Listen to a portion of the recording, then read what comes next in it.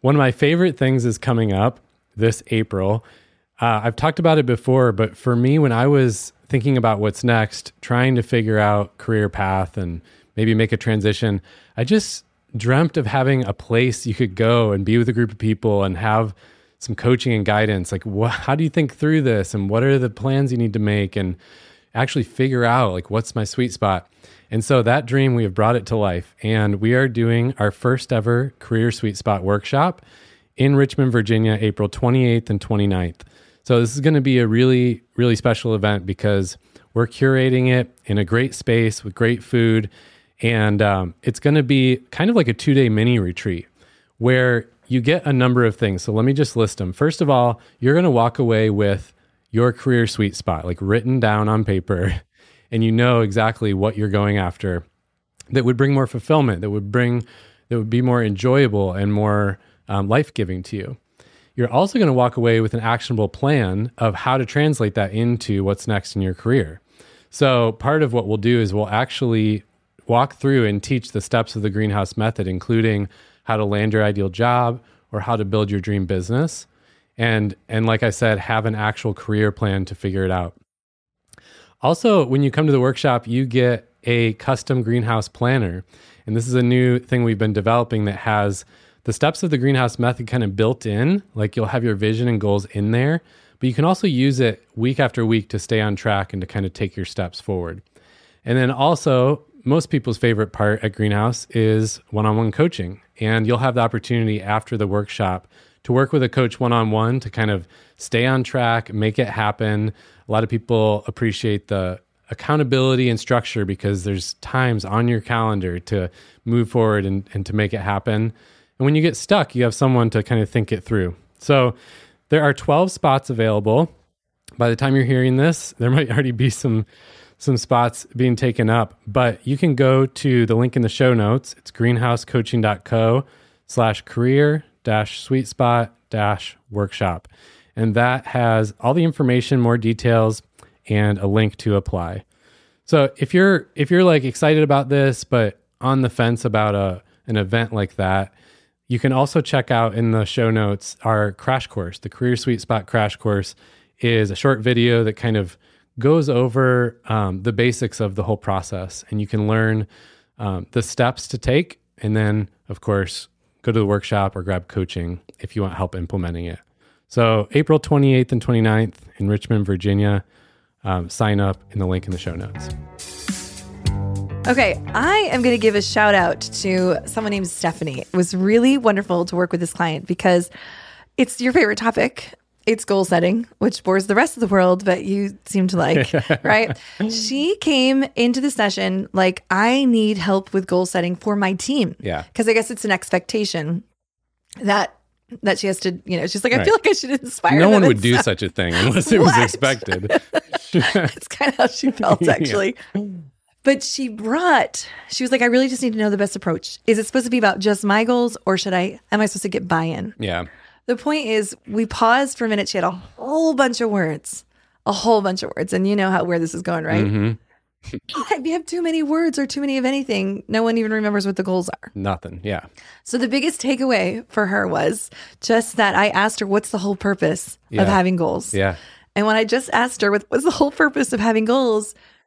She was like, I know where you're going here. It's like to actually shoot for something and remember them. Yeah. And I was like, and what you have is not memorable at all. So let's just go after it. So we came up with intentions around 3 areas. And then she's going to do this really great exercise with them where they get to talk about on sticky notes how. Yeah. So she gives the goal. They're gonna like own their how. That was such a great. She had an aha. It was exciting to guide her. A small thing where she was stuck on, and made an actual exercise that we feel we have to do potentially meaningful. That's really cool. Yeah, it was fun. It's fun to work with her. Cheers, Stephanie. Yeah, there we go. All right, so today we're going to work on a question that was brought to us. I love the way it's just worded. Okay, we're just going to laugh right here. It's just, is my resume okay? So, of course, I have this sarcastic humor. So my first thought was, well, mine is. But this person who asked is not. But yours is not, right? Exactly. So, of course, in all, like, setting the humor aside, it's a tough question because the truth is, is my resume okay? The problem is that every single resume looks different for every single human being on Earth. Yeah. My experience, because, everyone's career path's a little different. Like my experience with resume was in college trying to get that first job at the career fair. And it's like everyone had the same exact carbon copy resume. So we all went to the same career services, right? Got the same template. And I don't know, I've never really had to do one that formally since. I've seen that a lot at Greenhouse. People will say either man, I haven't had a job search in a long time. I don't even know what's relevant now. Or I actually really appreciate this one. Someone who's been maybe just staying at home with kids for a while or taking some kind of hiatus from work.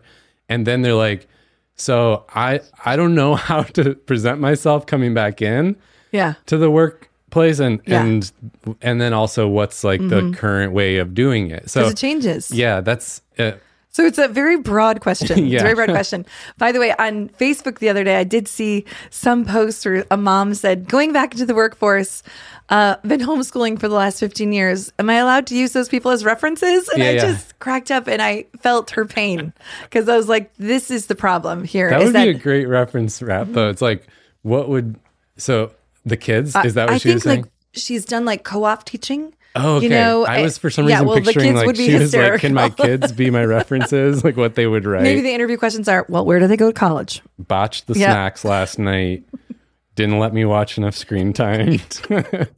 So the angle that I decided to take, because, just like every time we get a question, we always want to ask the individual because we know that everybody's situation is different, right? So I decided I'm not going to tell them anything. Should I just pause right there and say goodbye? Just kidding.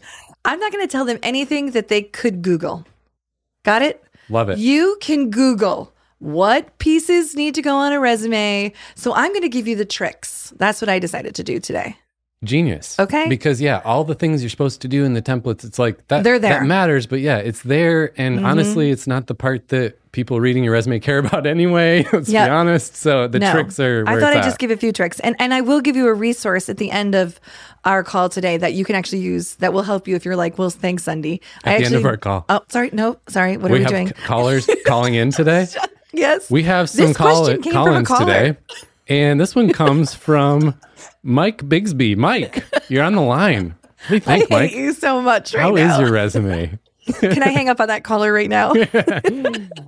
When we get done with our podcast, I'm definitely going to give a resource to them inside of Greenhouse because there are probably people listening who are like, the problem is that there's so much information out there. I get a little confused. But the truth is, a lot of it is the same. Yep. So here's what I'm going to do. I think I'm going to talk. The first thought that came to mind was a mindset shift. The first perspective I want you to have about your resume is this. Everyone who's freaking out about their resume is always like, I feel unmotivated. So they go week after week after week after week. Well, they go week after week because nobody ever wakes up really in the mood to do a resume. So let's you got to just schedule it and you got to do it. But the mindset shift that I want our listeners to hear is that your resume is only a ticket to the interview. And you've heard me say this before. And why that's such an important mindset shift is that people wordsmith their resumes to death, or they own the stories of their life like a baby. Yeah. They're like, I cannot leave that one off. I can't leave. Oh, no, you don't understand. That one was super important to me. And I'm like, your job is to hook them to get the ticket, and the stories are told in your interview. Yeah, that's a good point because, of course, certain keywords matter, right? Absolutely. Like you want the tracking systems and stuff to pick up on it, but the person reading your resume is maybe spending 10 seconds max. Yeah, they say 7 to 10 is kind of 20 for the really caring people. Yeah. Yeah. And that person may not even be at all related to the job itself. They're just an HR person or a, staff to do this part of the process. And I've even gone into an interview before, assuming that someone has read my resume, and they haven't even literally a recruiter handed it to them 2 seconds before, and they again did that 7-second swoosh. And so really, the interview is where you need to spend your time. Yeah. But for the mindset shift is learn how to do it, learn how to get through the application tracking system, know what key components need to be there, do your best, shoot for a page and a half, and get the ticket in the door with the keywords and the right format. Yeah. That is really the thing. But I'm going to actually give one really more just little have ChatGPT create your resume. Oh my God. Because let's be honest. Resume writers, watch out, right? Yeah. They're just going to be able to talk. Oh, yeah. I have a whole thing on that. The other thing is my second mindset, my whole thing on that, by the way, I'm just going to go there, is that it was interesting. My husband's a professor, and they had a staff meeting in the business school on Friday, and they really had a whole conversation about that. They basically were like, we need to change what we do in the classroom relative to what students are able to access outside of the classroom, and not to see it as a negative thing. The world's going to keep changing. We can't make it go away. But what can we change to do in the classroom when they don't have access to that? So it was a really interesting conversation. It probably was. Yeah. All right. So the other mindset shift I want you to think about is that the best way to get the ticket to the interview is by networking. Yeah. And people are going to already want to hang up the call. Hang up. Mike, do you still have you, Mike? Don't worry. Networking isn't as bad as the word sounds. Right. We're just talking about curious conversations. Right. Does that help, Mike? Does it? Right. Let's just settle down. It's that the reframing has always helped me too, because networking conjures up all these images of like terrible events and skeezy people. It's time to network, right? Yeah. Just feel the reality cheesy. is, it's conversations. It's the same thing you do with your friends when you meet up or grab a drink or something. It's like, it's just with intention and kind of aimed towards a certain goal. Yeah. And if that word scares you a little bit, we do have a podcast that we can put the number in where I actually talk about how to network, but I use the phrasing of how to have a curious conversation. But the reality is, well, actually, I'll just give you an example. I had a coaching session this week with someone who reached out with an emergency. I have an interview coming up. Super exciting musical creative interview coming up at Netflix. Really exciting. And I asked him if you're a how, musician. oh my gosh, because like musicians, it's so exciting. I asked him, so how did you get this opportunity? Do you think it was by applying and handing his resume in? No, they get millions of resumes and applications. Yeah. It was by a conversation he had with someone who referred him and said, hey, I know this guy who does this well. Let's talk to him. And he got the first interview because of that. That's not, by the way, to discourage people. The job search is a balance between lots of clicking and sending and equally talking. You got to balance both, because I also have plenty of clients who have sent, clicked, and gotten an interview with absolutely no network. So it's a yes and, it's not a, but don't bank on it. Yeah. Don't bank on your resume getting found without trying the approach of having good conversations with people. And it's too easy to feel alone and isolated when you're only doing the click and apply, because you're never hearing back and you're not getting any momentum, versus when you're at least having a conversation here or there, it's feeling like, okay, this is going somewhere and I'm getting feedback, or I'm realizing like what went well in that and what didn't. And so there's a little more momentum when you're actually not just networking, but then also having conversations with people at a company that you want to go to. Yeah. That's the way. And also people who give referrals internally, like if someone just even gives a referral, one thing it does there is, let's just say there's 50 resumes on a desk. The one little shift that takes place is the hiring manager moves yours to the top. Yeah. Because someone internally just said, hey, I talked to this guy named Steve, really great guy. So now what they did was they just said, all right, one little shift towards the positive. It doesn't mean that that's what gets you the job. It just means you get looked at a little bit longer. Yeah. Yeah. I always like to think of it from the person on the other side of its perspective. Great. If I'm a person in the company, whether it's a hiring manager or just a recruiter or a small team, small business, whatever the case is, like that, those people are busy. Like they have other stuff going on. Yeah. And they just want to fill the position as fast as possible. So like, sure, they might be digging through some resumes and applications, but they really just want to know, like, can I shortcut this to a good person versus spending time on like 100 people who don't fit? You want to be able to get quicker to the right person. And something like a referral or a connection from someone you already know and trust, it's so much more likely to be a good candidate. So it's like, that part always helps. It's always good to think about it from that angle. Also, the one other shift from that angle I love to think about too is, I cannot tell on a resume if you're a royal jerk. Right. You just could be a skilled, difficult person to work with. So the reason people get mad sometimes when they're like, it just feels like, the networking thing or the referral thing feels unfair.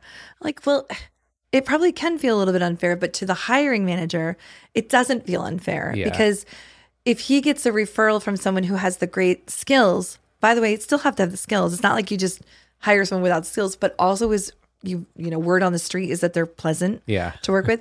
Their return of investment is better because the risk is lower. Yeah. Because they're going to be working with someone who is slightly more guaranteed that might not be a jerk. Yeah. That's also why I love your other trick of kind of putting at the top of the resume, more of that personal brand statement, something that's in real human language versus a bunch of jargon. Because now I at least have a sense that like, oh, you're a normal person.